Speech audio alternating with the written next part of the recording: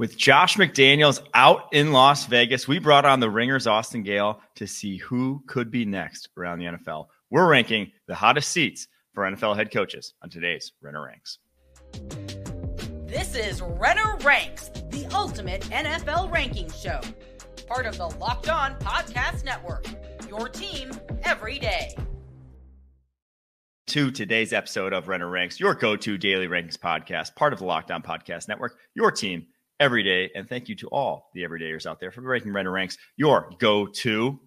Don't forget to subscribe, follow on YouTube, wherever your podcast. It does help out a lot. I'm your host, Mike Renner, NFL draft analyst for The Messenger at Mike Renner _ on any social media. Today's episode is brought to you by Prize Picks. This crossover Thursday episode is brought to you by Prize Picks. The easiest and most exciting way to play daily fantasy sports. Go to prizepicks.com/LockedOnNFL. Use code, all lowercase, LockedOnNFL for first deposit match up to $100. As I said at the top, Austin Gayle joins, as he does every Thursday. And we thought no better way for the resident Raiders fan to discuss Josh McDaniels and the other coaches that may be on the hot seat. It's a long one. They tend to be that way with Austin Gayle. But let's get right into it. All right, Austin, as the resident Raiders fan, with obviously you got the shirt on right now. Give me the Josh McDaniels reaction. Where's our head at? So I wrote a piece for TheRinger.com. Go check it out. It sums it up well in the headline, honestly. Mark Davis hired Josh McDaniels and Dave Ziegler from the New England Patriots organization with the expectation that it would have success like the New England Patriots organization once had with Tom Brady, Bill Belichick, etc. He said, I quote, in the introductory press conference that ran for 45 minutes, "We're leveling up. We're going to the next level. We are not rebuilding. We are not reloading." Josh McDaniels comes in that opening press conference and he says, "I can win with Derek Carr here." Ziegler says loyalty, hard work, culture, all the buzzwords every GM and coach have ever said in any press conference. And it was all essentially, right? You see how quickly they made big splash moves for a former Patriot, Chandler Jones. First and second round pick for Davante Adams and made him the highest paid receiver in the league. And then a contract restructure with Derek Carr that essentially was all funny money that allowed him to get out of the contract after that year anyway. The same guy that Josh McDaniels said he could win with, and he brought his college buddy over for, he has then essentially doesn't win with, goes 6-11, doesn't work with, even Davante Adams, like leading the league in receiving yards, doesn't work. Josh Jacobs leads the NFL in rushing yards, doesn't work. What ends up happening is that he gets another swing of the bat, right? He goes after Jimmy Garoppolo, and he gets Jacoby Myers, another former Patriot. He thinks that's all going to solve it. And I think what ultimately happened, and what I keep reading too, is in addition to losing, being a loser, a failure, players hated him. Like they hated him. Like there was the NFLPA survey that came out and said players don't like the coaching staff because Josh McDaniels does too long of meetings and holds people late at practices way more than any other coach. You had him leaking Darren Waller's wedding info at the combine and then trading him 10 days after his wedding. You have multiple players on record at the Broncos organization and at the Raiders organization saying that they disagree with some of these things. And Mark Davis held a players meeting, I think it was last night, and he's like, "What's going on?" They're like, "This guy fucking sucks," essentially, right? I mean, that's kind of what ended up happening because he did not have a worse 2-year start than a lot of other coaches, right? Dan Campbell lost more games. There are other coaches that have had longer leashes in their first 2 seasons. He's the only coach in NFL history hired and fired within his first 2 seasons as the head coach. Same thing happened in Denver, and the same thing now happens in Vegas. I guess my reaction was, thank God. I don't want to have this broken record playing all season long, right? I mean, you don't want to continue to hear we need to work on things, blah, blah, blah, blah, blah, and then carry potentially Dave Ziegler and Josh McDaniels into next season. But the other thing too is like this failure is on Mark Davis. Mark Davis, who took the reins of the team when his dad died in 2011, has hired 4 head coaches now. Dennis Allen, Jack Del Rio, John Gruden, Josh McDaniels. He's hired 3 GMs, Reggie McKenzie, Mike Mayock, and Dave Ziegler. Through all that, since in like a little over 10 years, he is the one who I think the target is on now to actually, you have to make a change. You have to change your process in terms of who you're hiring and all that kind of stuff. So I don't know. My reactions were like happy, but at the same time, it it still sucks. As a Raiders fan, it sucks that it's an endless cycle of just failure and this non-commitment to excellence, as everyone says. Yeah, it does. It is going to be interesting to me to see where like they go, who comes in and what their strategy then ends up being. Because what they should have done when McDaniels took over was, he had a 6-year contract. It should have been, we're not close to the Kansas City Chiefs. Objectively, we are not good enough to compete. I don't care what moves we make right now. So we need to look 2 years down the line. If you can't compete this year, probably weren't going to be, you got to think further down the line. What's the strategy that's going to get us to compete? And instead they're like, no, we're 2 moves away from competing with the Chiefs right now. And you just go through their decision by decision, like what Ziegler and McDaniels did building this roster or not building this roster. Did they get a single thing right? Was the Davante Adams trade, the Carr extension, not getting the 5th-year option on Josh Jacobs, so then you had to tag him the next year. The Chandler Jones signing, the Hunter Renfrow signing, like every move they made turned to poo. It was just when you missed every single time, you really don't have a leg to stand on. There's no pick. There's no anything for them to point to and be like, see, we knew what the heck we were doing. None of it worked. Flat out, none of it worked. So, it's really hard to, the timing seemed, I didn't expect it whatsoever. I thought with his contract, whatnot, he's at least getting through the season. I truthfully thought they were going to retain him to, we'd be talking about this maybe week 4, week 5 of next year.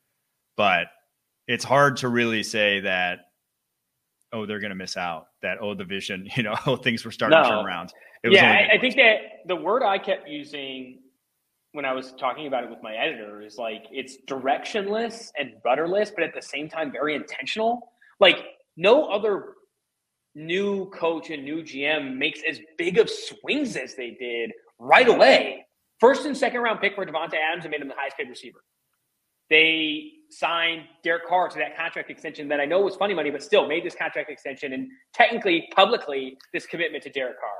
But then, also, the contract extension got them to the point where they couldn't trade him. Right? Exactly, so they end up just having to cut a quarterback who, Josh Dobbs gets moved for a 6th, right? A quarterback that objectively should have gotten you picks back with how much the Saints signed him for after he was a free agent. The other reason they couldn't have traded him too, because of the contract, in addition to the contract situation, is they freaking benched him and told him to not come to the games. They said, stay home. You know how much leverage you have in trading a player that you've already told to stay home? None. That they made it was a comedy of errors. And the first of which, again, was that first offseason where they signed Chandler Jones to this monster contract. Monster for where he was. He was 32 years old when they signed him to a 3-year, $51 million deal, who they end up having to cut for probably a situation no one would have saw. But still, you signed Chandler Jones. You trade and sign Davante Adams. You don't have a 1st or a 2nd round pick in the 2023 NFL draft. Your first pick is in the 3rd round, where you select Dylan Parham, the guard out of Memphis, who's still starting for the team now. Then you go 6-11, and you're like, didn't work. Pull the plug, reset again, like a half reset, where you're like, we're moving on from Derek Carr. We're going to go get Jimmy Garoppolo. And I think that you make that shift with the expectation that it's going to improve the team, and it doesn't. And when no one saw it, no one thought it was going to improve the team. That by itself is you making all these mistakes. You're just making mistake after mistake after mistake, mortgaging future capital, and just really submitting yourself to purgatory. Factor that in with the players hate you. Goodbye. Like it's not going to work. This isn't going to work. If you make all those bad moves, Davante Adams isn't going to work. You were wrong on Derek Carr. Maybe you were wrong on the Hunter Renfrow extension. Blah blah blah. You were wrong on not tagging Josh Jacobs. If the players like you, you can fight, man. You can fight through that. If the players actually like you and the culture is there and they believe in the direction of the team, you can get there. The problem was not a single player was defending Josh McDaniels, right? The most positive comments you were getting from players were Josh Jacobs saying, it's not my job. When someone asked him, how do you spark the offense? He's like, it ain't my job. Davante Adams is literally a loss for words. He's like, I don't know. I don't know what to say anymore. And I don't know. When you get to that point and you lose a lot of games, I think the writing was on the wall. And he is now the only coach in NFL history that's ever been fired halfway through his 2nd season twice. First time he got caught cheating and didn't perform. this time tried to do a lot of the same things. We didn't even bring up the whole former Patriots. How many former Belichick coaches or former Patriots coaches under the Belichick tree have tried to sign the Patriot way in free agency? Like we're going to sign it in free agency. You know how we're going to get the Patriot way here? We're just sign Daron Harmon, Jakob Johnson, Brandon Bolden, Jimmy Garoppolo, Jacoby Myers, Chandler Jones. That doesn't work, and it's never worked. The same reason Matt Patricia, Joe Judge, Josh McDaniels, all these other Belichick tree coaches have not worked is that the culture they bring is a winning culture without the wins, right? Like they're like, oh, we're bringing a winning culture.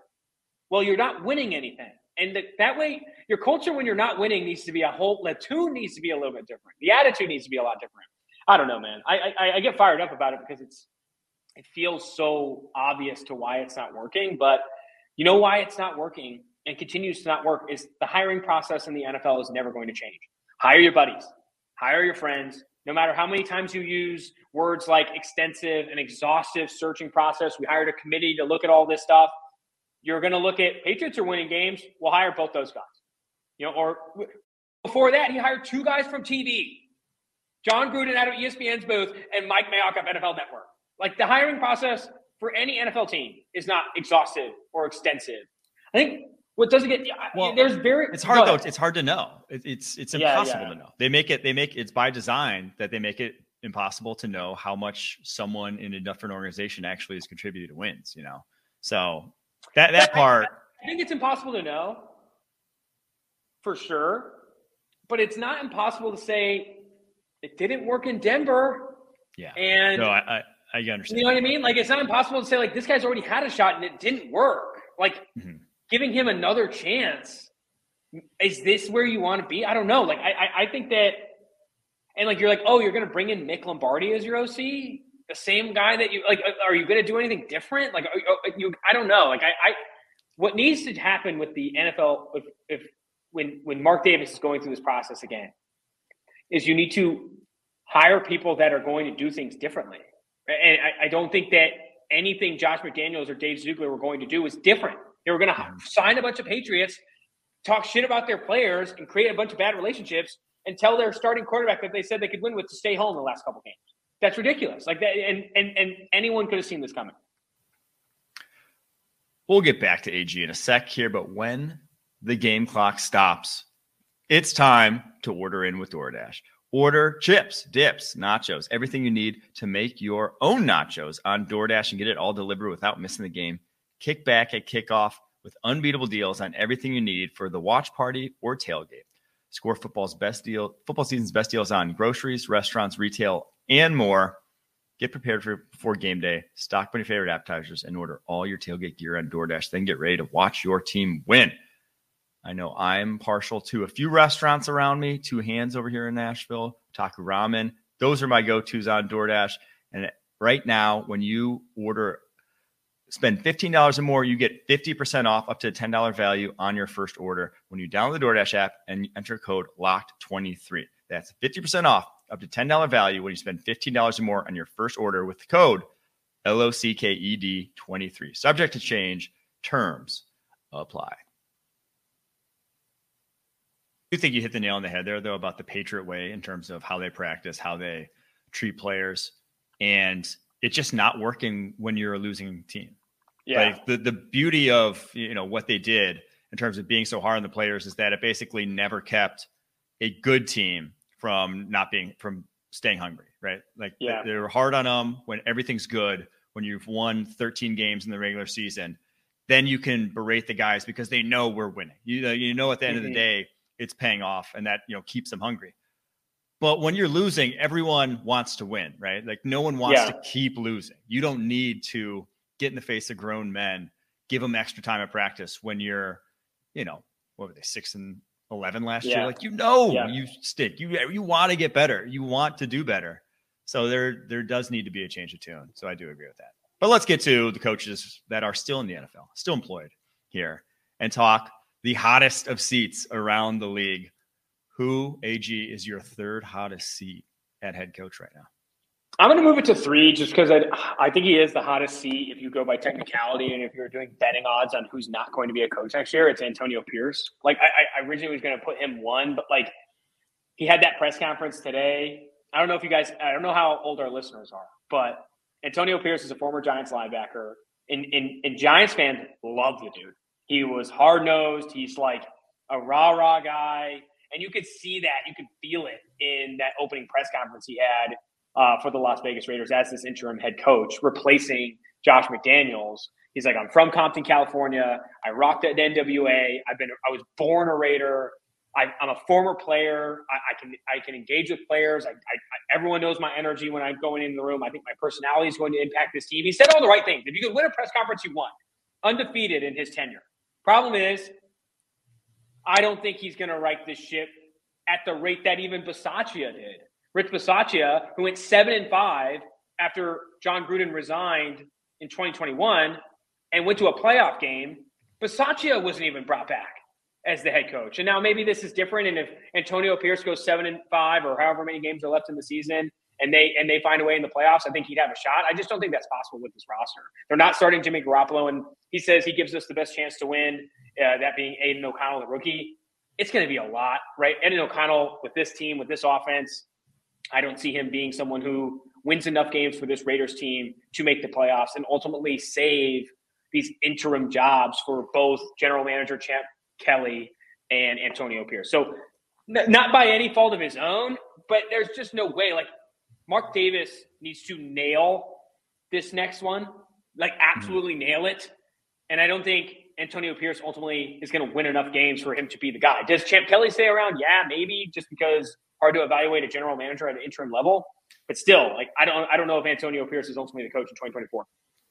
Yeah, a weird definitely situation there. But I didn't include Antonio Pierce because too low hanging a fruit to put on a hot seat. Don't want to do that right away. My number 3, I went Brandon Staley, Los Angeles Chargers, because they're 3-4 right now. Mm-hmm. And I still think they're a dangerous team. I still think they're better than a record. I still think they can get to playoffs. But their next 4 games are against the Jets, Lions, Packers, Ravens. There's a very real chance they're 4-7 at that point. And when you have this guy who's committed to analytics year 1, and then he stops doing that year 2, and now he's like back and forth on whether he's in or he's out on analytics decisions year 3. And he's a former DC who you brought over thinking he's, the next Vic Fangio, who no matter what, you're going to have a good defense. And they've ranked 29th, 20th, and 26th this year in terms of points per drive allowed. With, a quarterback who really doesn't turn the ball over much on the other side of the ball. So you can't blame that. You can't blame what the offense has done to this defense. Defense just been bad, and they're not getting any better. They're even looking worse. So those two things combined, again, if it bottoms out this year, not bottoms out, but if you go below 500 with this roster, I think he would get fired at that point.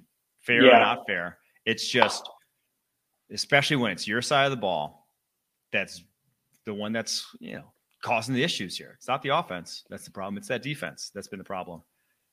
That's just a tough pill to swallow as head coach. Yeah, I have Brandon Staley on my list. I won't say where I have him high. So I guess I could say I have him 1. I think Brandon Staley is out of seat because I don't even think it's if they go below 500. I think if the Chargers miss the playoffs, it's done. It's done. Like done. They can't continue with Brandon Staley if this team makes the playoff or misses the playoffs, because you had the embarrassing playoff loss last year. This year started off slow for a lot of the same reasons. They got in a new offensive coordinator, but the defense is so bad that they can't win games consistently. They're not consistently leading games. My opinion of the Brandon Staley situation, beyond the 4th down decisions and him kind of waffling on that, is he's also, and I know that the GM, I think it's Tom Telesco there for the Los Angeles Chargers, is responsible for these decisions ultimately. But think about what they've done to add to that side of the ball. J.C. Jackson, Khalil Mack. I remember they brought in the defensive tackle, Sebastian Joseph Day. Like they were like, we're going to try and help you. We're going to bring in Eric Kendricks. We're going to bring in Kyle Van Noy. We will do what it takes.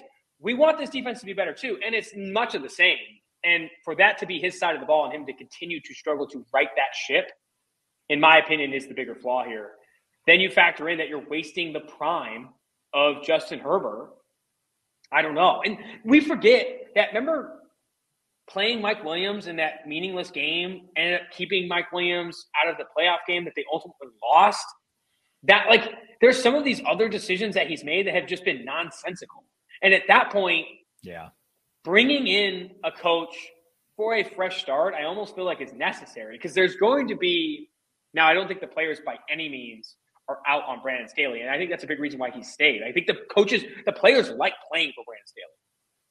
I think the problem is that if you don't make the playoffs again and the defense sucks again, I think this is the last straw, even for that locker room, right? It's a locker room that I think expects a higher standard of success, specifically postseason success, knowing that they have that dude back there. They got Herbert. Herbert should get us in these wins. And the fact that they're not, I think something does have to change ultimately. Yeah, and I will say to the personnel decisions, when you're trading for a guy, signing a free agent, big money free agent like J.C. Jackson in the Khalil Mack trade, that 100% has the head coach's fingerprints on too. Those are indecipherable. Like the draft day decisions. Draft day decisions can be the GM. There's a separation there between college scouting and NFL scouting. But when you're seeing guys who play in the pros that you played against, that you're watching against other pros, you have as good an eye, you should have as good an eye as a head coach as any GM. And then when it's going to be that big of a contract that you've given to J.C. Jackson, or that big a trade that you're making for Khalil Mack, you were involved. So that falls back on him too. That's the fact that those guys were, I mean, Mack, a little impact, but definitely not worth what they gave up. And then J.C. Jackson was just a disaster. One of the worst free agent signings in NFL history. So has to be on the hot seat. All right, what's your number 2? That's a really good point that I don't think enough people bring up with head coach and general manager roster decisions. I think that a head coach in the draft probably has a little more say in the first and maybe second round of selections, but also not maybe as involved in some of these other selections that he has full scouting teams for and the general manager is working on.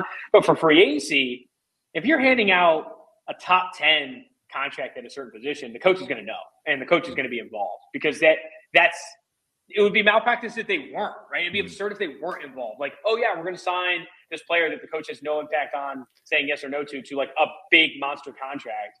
He's like, who's Whereas J.C. Jackson? With the draft, that's just not going to happen. That's just not going to happen. Yeah, back to the rest of that lengthy conversation with Austin Gayle here in just a moment. But first, today's episode is brought to you by PrizePicks. PrizePicks is the largest DFS platform in North America. The easiest and most exciting way to play DFS is just you against the numbers. Instead of battling thousands of other players, including pros and sharks, you pick more than or less than on 2 to 6 player stat projections and watch the winnings roll in.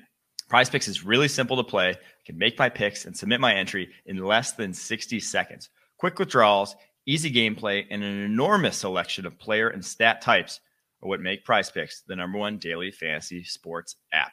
Go to prizepicks.com/LockedOnNFL and use the code LockedOnNFL for a first deposit match of up to $100. That's prizepicks.com/LockedOnNFL with code LOCKEDON NFL. All right. Well, my number 2, and obviously we won't be able to get to my number 1. I have my boy, Dennis Allen. Mark Davis's first head coaching hire. The reason why I think Dennis Allen's in the hot seat is I think that this is the year. This is the year that the Saints tear it down. I think after this year, and I know they gave Carl that money, and I know that he's locked in for that quarterback position for the foreseeable future. I think that they really need to reset on that staff. The offensive coordinator has question marks. The defense has question marks. They need to reset on that staff and bring someone in that has some juice. I just don't know if Dennis Allen and continuing with Dennis Allen is going to right the ship in New Orleans. And they're not going to be able to make any changes to the quarterback position for at least the next few years. I think Derek Carr's contract doesn't give them an out until after the 2025 season. That, to me, are you committing to Dennis Allen through 2025 then? Like, no matter what? Like, I just don't see how – if the Saints don't win this division, competing with the Falcons, the Panthers, and the Bucs, where the Falcons just benched their starter. The Panthers just won their first game last week, and the Buccaneers are starting Baker Mayfield. If you can't win this division, with all the money you gave Derek Carr, I do think changes have to be made. And now you never really say coaching changes need to be made if you don't win the division. But I think that's the only way the Saints make the playoffs. They're not going to win enough games to be a wild card spot. They need to win the division to make the playoffs. And I think if they miss the playoffs after signing all this money to Derek Carr, and you talk about coaches being connected to roster decisions, Dennis Allen coached Derek Carr a long time ago. And he had to have had a hand in this decision. So if it doesn't work out and you end up having a losing record and you lose out to Taylor Heineke and the Atlanta Falcons, how does a change not get made? Yeah, see, my thing is, though, one, I think they do win this division because of all the points you made about the rest of this division being pretty poo. And two, you've used poo twice now. Well, I'm technically not supposed to curse. I go through I make notes of all the times you curse, just so I can go back and mute that. So, oh my gosh, but keep going. Don't go off. Sorry. I don't need you. I don't want to hold you back. But so I think they win the division. Two, you don't get under the cap situation is such that if you want to do a hard reset, you will not hard reset your cap until 2026. Mm-hmm. That's a fact of life. They literally cannot do it. They cannot create enough cap. They can only create enough cap space to get under the cap next year. And that's only by pushing more into 2025 to then get under for 2024. And so basically, if they don't sign any free agents next year and sign any free agents 2025 and let all those guys walk, 2026, you can have a blank slate. But you can't really have a blank slate until then in terms of a real. That's insane. Like good cap situation. So from that perspective, I think they're more likely to, if it doesn't work out, they don't win the division. I think Pete Carmichael is the fall guy, offense coordinator. That's what I would bet happens because it's like, hey, you said Derek Carr, you said you could work with him, you didn't. It looked like poo for the third time today, and now it's your fault. Dennis Allen stays because you get a new head coach. You're in a 2-year rebuild anyway, so there's really no.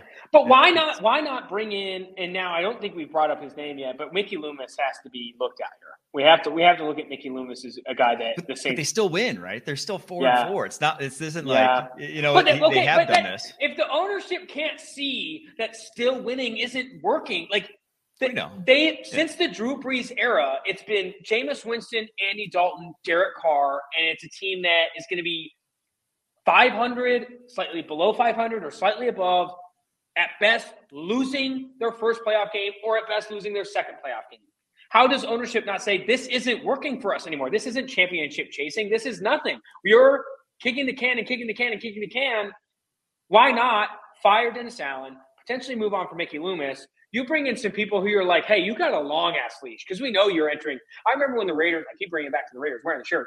When the Raiders first hired Reggie McKenzie, and they were like, dude, this place sucks.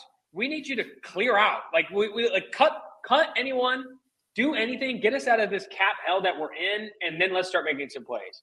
That gave him, you get this like opportunity to like this. Your first year is kind of like a red shirt. If a new coach and a new GM came in for the New Orleans Saints in 2024, it'd essentially be a red shirt year. Where like they don't care how many games you win, they just need you to figure out the cap stuff and try and maintain a culture through what is going to be an obvious teardown. And I don't know.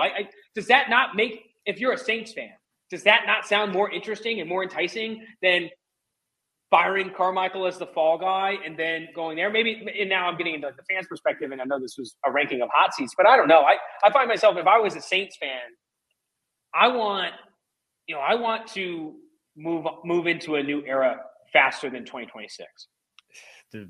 Unfortunately, though.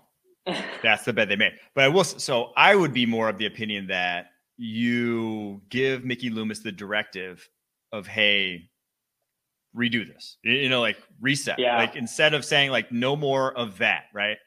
Because he's been there 20 years. He built up the first Super Bowl champion there, then a decade of prosperity after that with the New Orleans Saints. And yeah, Drew Brees had a big hand in that too. Sean Payton had a big hand in that too. But his draft track record, free agent signing track record, is as good as it gets in the NFL. Like they were perennially a 1 and 2 seed there in the late 2010s in New Orleans. Like they were, stones throws away from the Super Bowl if things would just bounce a different way. So they were on the doorstep. And so he built that up. Like I think he deserves some credit and deserves, honestly, what Jason Light's getting in Tampa Bay, which is, hey, you can work through this doldrum that is the post sort of Super Bowl window hangover, that we'll give you the allowance to work through it. and then kind of evaluate once we start going on the upswing, once we start having cap space, once we start getting, in a different roster situation, then we can evaluate. I think that's you afford Mickey Loomis that. So you give him at least through next year to see what he can do from that perspective. Because, really the only thing he did wrong was hold on too long. He didn't misevaluate talent. He wasn't necessarily drafting poorly. He just held on too long to a cap situation that was untenable. So that was just to try to win more games in the short term, which was probably I'm going to add this. So. Last thing on the Saints conversation, and then we can jump to your number one. Mm-hmm. But I agree that he has one of the best track records in terms of hiring or signing free agents and identifying talent. I don't know. I think that well is drying up. Can I read you the last 5 first and second round picks, or 5 draft classes, specifically first and second round picks for the Saints? This year was Brian Brzee and Isaiah Foskey. Who knows? We'll see where they end up. Haven't been impact players this year. Yeah. No conversations for either of those players being a defensive rookie of the year. Whatever. 2022, Chris Olave, who they were struggling to get into the end zone for whatever reason, but I do think he's a talented player. And then their other first-round pick was Trevor Penning. But remember, Chris Olave, yes, was a good pick, but do you remember that they traded up monstrous to go get him? They wanted him. Then you go to 2021, Peyton Turner, Pete Werner. 2020, Cesar Ruiz was their only first-round pick, no second-round pick. 2019, didn't have a first-round pick. They drafted Eric McCoy in the second round, who's their starting center, and maybe that's good. Marcus Davenport, first-round pick in 2018, they traded up for. And then you go back, and then that's when you get into the 2017 class. Yeah. Marshawn that's Latimore, that's far from a bad track record, though. I think Alontae Taylor was in there, too. Did you miss Alontae Taylor? Okay. He was in there somewhere. I don't know if he was a first or second-round pick, but yeah. I think he was a second-rounder last year. Oh, you're right. Alontae Taylor's there. That was – and that's a good pick. So I struggle to call that a pure doldrum on the par of, what the Raiders have done in the first and second round. So. Okay, no one's touching the Raiders. The Raiders have been the Raiders have had the worst draft record probably ever that will ever go down. Did you know this, that if the Dolphins and the Lions win a playoff game this year, which I think Dolphins is extremely likely, Lions is also maybe likely. Who knows? They maybe win a playoff game this year. The Raiders will have the longest active drought for a playoff win in the NFL at 21 years or whatever it is. And I think the biggest reason for that has been the draft record, bro. I mean, they have not had a good draft pick since, Khalil Mack, their last good first-round draft pick that actually ended up being 2+. They turned into all those picks. I think Darren McFadden, some people will bring up. Amari Cooper was obviously good, but they ended up trading him. I don't know. Their draft record is one of the worst in the NFL. I remember I was a child and only would read draft magazines and just watch college football. And even I would watch the Raiders drafts and be like, this is horrible. What are they doing? Darren McFadden at 4? Just be like, no. Remember when they drafted Robert Gallery at number 2 overall, whatever it was? And they made some decisions. Darius Hayward-Bay, top 10. Over Michael Crabtree, over Jeremy Maclin. Reggie McKenzie's first draft, he brought in DJ Hayden at 13th overall when I think guys like Darius Slay were in that class. I think Desmond Trufant was in that class. They made some calls. Dude, we haven't even brought up Damon Arnett. They brought in Jonathan Abrams. Once you got to the Gruden era, it was little show who they were going to draft. I still, oh my God, one of my favorites was their very first draft, I think it was, when they had the 4th overall pick, the Cleveland Ferrell pick. Someone tweets out the day before, it's going to shock the world. And in my head, I'm like, oh man, they're going DK Metcalf 4. I think that was Peter Schrager. Yeah. And boy, did they freaking shock the world. One of the worst top 5 picks I've just ever seen. That to me is the most obvious. Why didn't you pick this guy? Because I think everyone does that in the draft where they're like, why didn't they just pick this guy? Why didn't they pick Josh Allen? Yeah. Same size. Remember their justification? He said that Ferrell felt like more of a 6 technique or something, a guy that could take on tight ends. When they were literally the exact same height and weight, Ferrell just had a half-inch longer arms. And it was he just felt like more of a guy. It's no, that one. And Josh Allen hasn't been this world beater by any means, but he's a good player. He's a good productive player. I don't know. Anyway, if he's your 4th overall pick, you're very happy that you got Josh Allen. You just are. That's just how it is. He's better. He's better like Chase Young. All right, I got 2 more. I'll breeze through these because they're pretty self-explanatory. Ron Rivera, number 2, Washington Commanders. I don't even think he wants to coach there anymore, man. I think he's sick of this. It's absolutely a joke at this point. When you're trading away Chase Young and Montez Sweat, I have no behind-the-scenes info on why that's the case, but it's how could you not make this work, right? You had two uber talented, young edge defenders. How are you not set for the next decade? I don't know. That one never made sense. Their draft decision on the defensive side of the ball. And again, I don't know how much a hand he has in these things. I don't know what it is. But none of these, like Jamin Davis, Ben St. Juste, Fedarian Mathis, Emmanuel Forbes, Quan Martin, who's actually really hasn't played, so I can't really say much on him. But no impact from all four of those guys. None. Secondary SIP. You're 29th in points per drive against on defense. I just – maybe a lot of these decisions are out of his hands. But again, you were 7-9, won the East in 2020. You've only gone backwards since then. Things have not gotten better. And truthfully, like it looks like you're in the start of an absolute spiral here for this franchise. It does not look like it's getting better anytime soon. So my thing with Ron Rivera is obviously there's this, maybe Eric Bieniemy gets the opportunity next year, but there must be a lack of information that gets to DC, because we obviously had the Ron Rivera thing where he didn't know they were eliminated from the playoffs. And that was like an embarrassment for anybody. Then I keep coming back to that quote where a reporter brought up how often Sam Howell's been sacked, and Eric Bieniemy's like, he's been sacked that many times. It's like, what are you guys doing? What are we doing here? You are the coaches of the team. I believe they're not even invested. You got reporters who are like, yeah, he's technically on pace for 96 sacks. They're like, that many? It's like, dude, you are, sorry for reversing, you are the coach of the team. How do you not know? Anyway, I don't know. Washington's that's why I was saying ownership. Yeah, I don't even know Ron Rivera wants to be there anymore. Honestly, it doesn't seem. Well, I think ownership stepping in, they're like, dude, this sucks. Can we just restart? Like Josh Harris. Did you watch? We haven't talked about this, and it would have been perfect for our old podcast tailgate. But Josh Harris, I think it was a preseason game. The new owner for the Washington Commanders. Dude was bombed at his. He was in the booth with the commentators at a Washington preseason game. Do you remember this? No, I don't. Oh my gosh. I'm going to send you the tweets after this because dude was shelled. Celebrating, living the dream. But dude was shelled. I think he's ready to party a little bit. And he's like, dude, rip this thing down to the studs. Trust the process. He was in that same ownership group with the Philadelphia 76ers. It's like, dude, we don't have it here. Let's get rid of Montez. Let's get rid of Chase Young. At the end of the year, I think I clean house and we try and do something else. It feels like that Madden franchise season where you're just like, all right, I'm just going to start simming the games. I'm done trying to make this team work. We're going to sim and we're going to go to the draft. That's what it feels like right now for the Washington Commanders. All right, my last one. I don't know how we even didn't say this because it's 100% him. He is the most on the hot seat. He's maybe more on the hot seat than anyone's ever been on the hot seat. It's Matt Eberflus. Yeah. He ain't going to last, dude. He's 5-20 as a head coach. He has had 2 different assistants literally fired already this year. He's had to fire his running backs coach that just happened, David Walker, for impropriety, apparently, or something. They're, again, cagey. No one's doing any freaking research into what's going on in this building, apparently. But David Walker gets fired. Alan Williams got fired, the DC, earlier this year for... He had to resign. He's taking care of his family. Okay. He's taking care of his family. For Lord knows what. Because, again... No one's doing any investigative journalism in the Chicago area. So we don't know what's happened to these guys, but both are gone.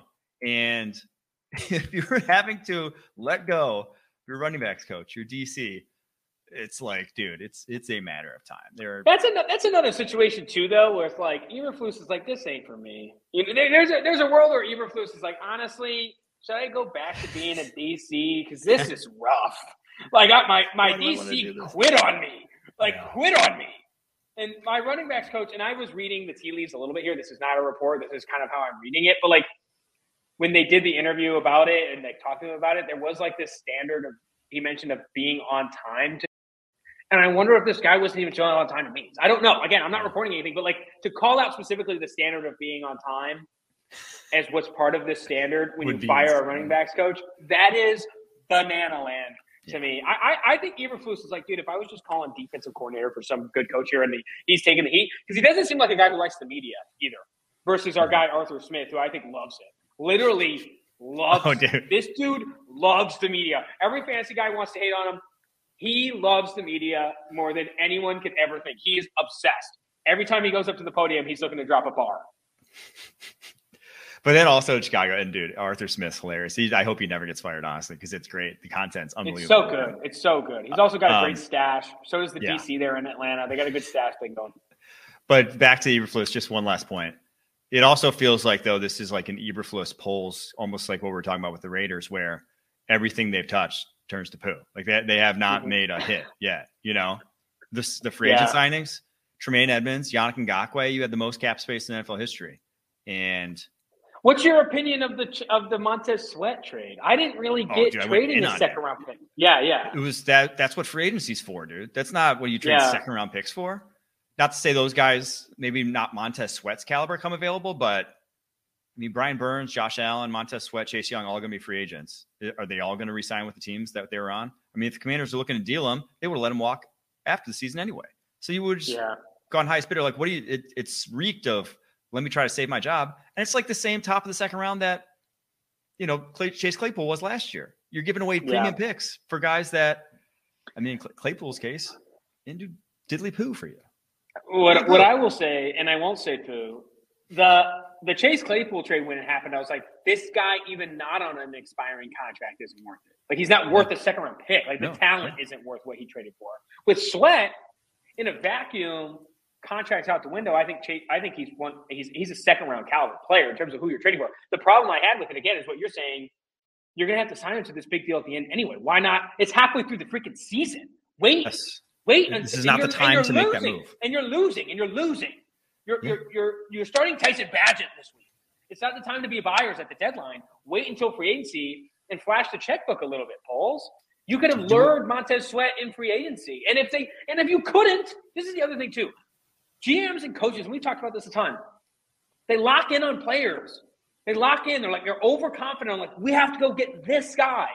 When you're oftentimes playing the probabilities. And it's like, if Montez Sweat signed a tag in the offseason, it's all, man, we wish we traded for him at the deadline. There's going to be other players available. And you're not going to make some of these mistakes, like trading a second-round pick for a guy that you're going to have to sign to some monster deal because the leverage is toast. Everyone forgets about the leverage piece, too. It's like, you think Montez Sweat's going to ask for pennies on the dollar?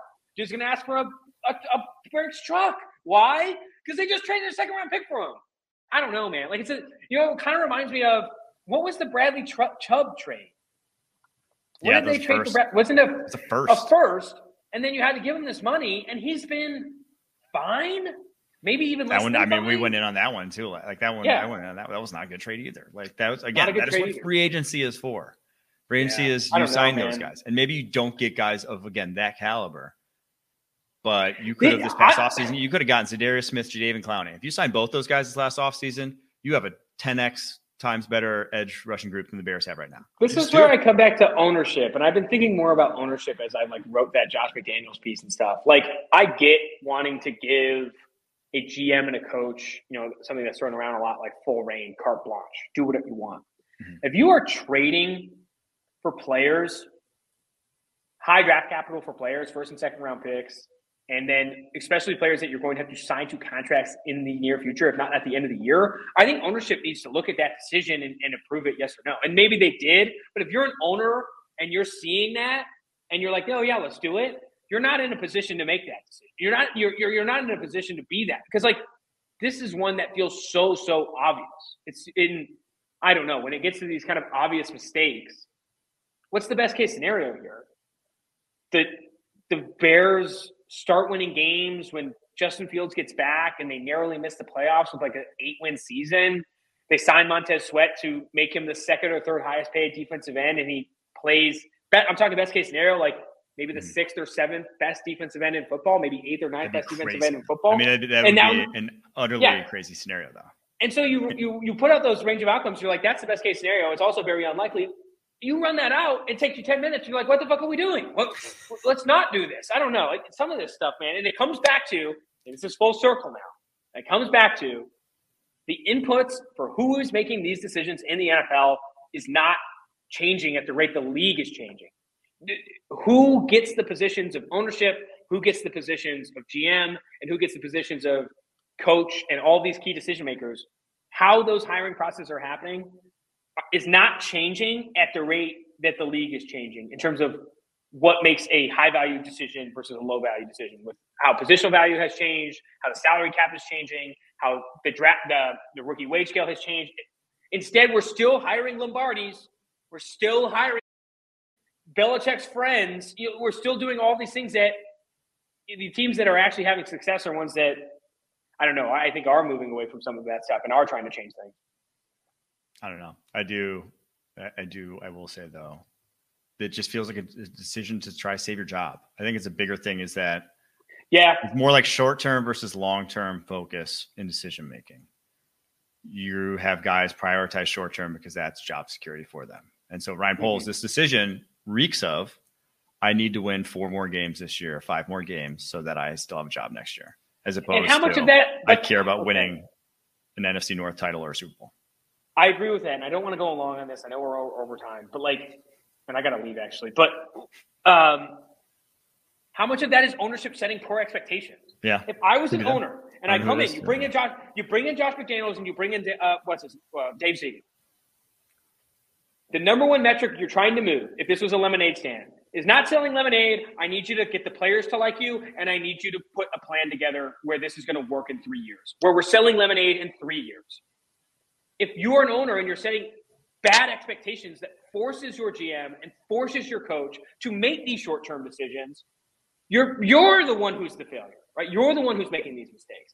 If Mark Davis told Josh McDaniels that, hey, I want to make the playoffs next year, and I know they just made the playoffs, but still, that roster wasn't good enough. That roster was not good enough. And I don't know. I do feel like we're talking long, and I'm just frustrated. I just want people to make some better decisions. How many times do we get on these pods and we're like, what are we doing? What are some of these people doing? These people are paid millions of dollars for all these decisions, and we just keep hiring our buddies and our brother and making the same calls that we've made and short-term decisions versus long-term, all that stuff. But anyway, I'm fired up, and I'm sorry for cursing. Poo, poo, poo. It's all right. I'll go through and blank them all out. Appreciate you coming on, buddy. We'll do it again next week. Have a good one. Peace. That was a doozy with Austin Gayle. It tends to be when he comes on the show. Tomorrow, we'll be ranking offensive tackle prospects with the one and only Brandon Thorn, the most knowledgeable offensive line expert online right now. Best out doing it. Cannot wait to pick his brain about this tackle class because it's a top-tier tackle class. The top 3, very impressed with those guys. I fully expect them all to be top 10 picks when it's all said and done. We'll get Brandon's thoughts, see if he agrees on tomorrow's show. Make sure you like, subscribe, follow, whatever it is on YouTube, wherever your podcast really helps me out. Thank you so much for listening. We'll be back tomorrow. Have a good one.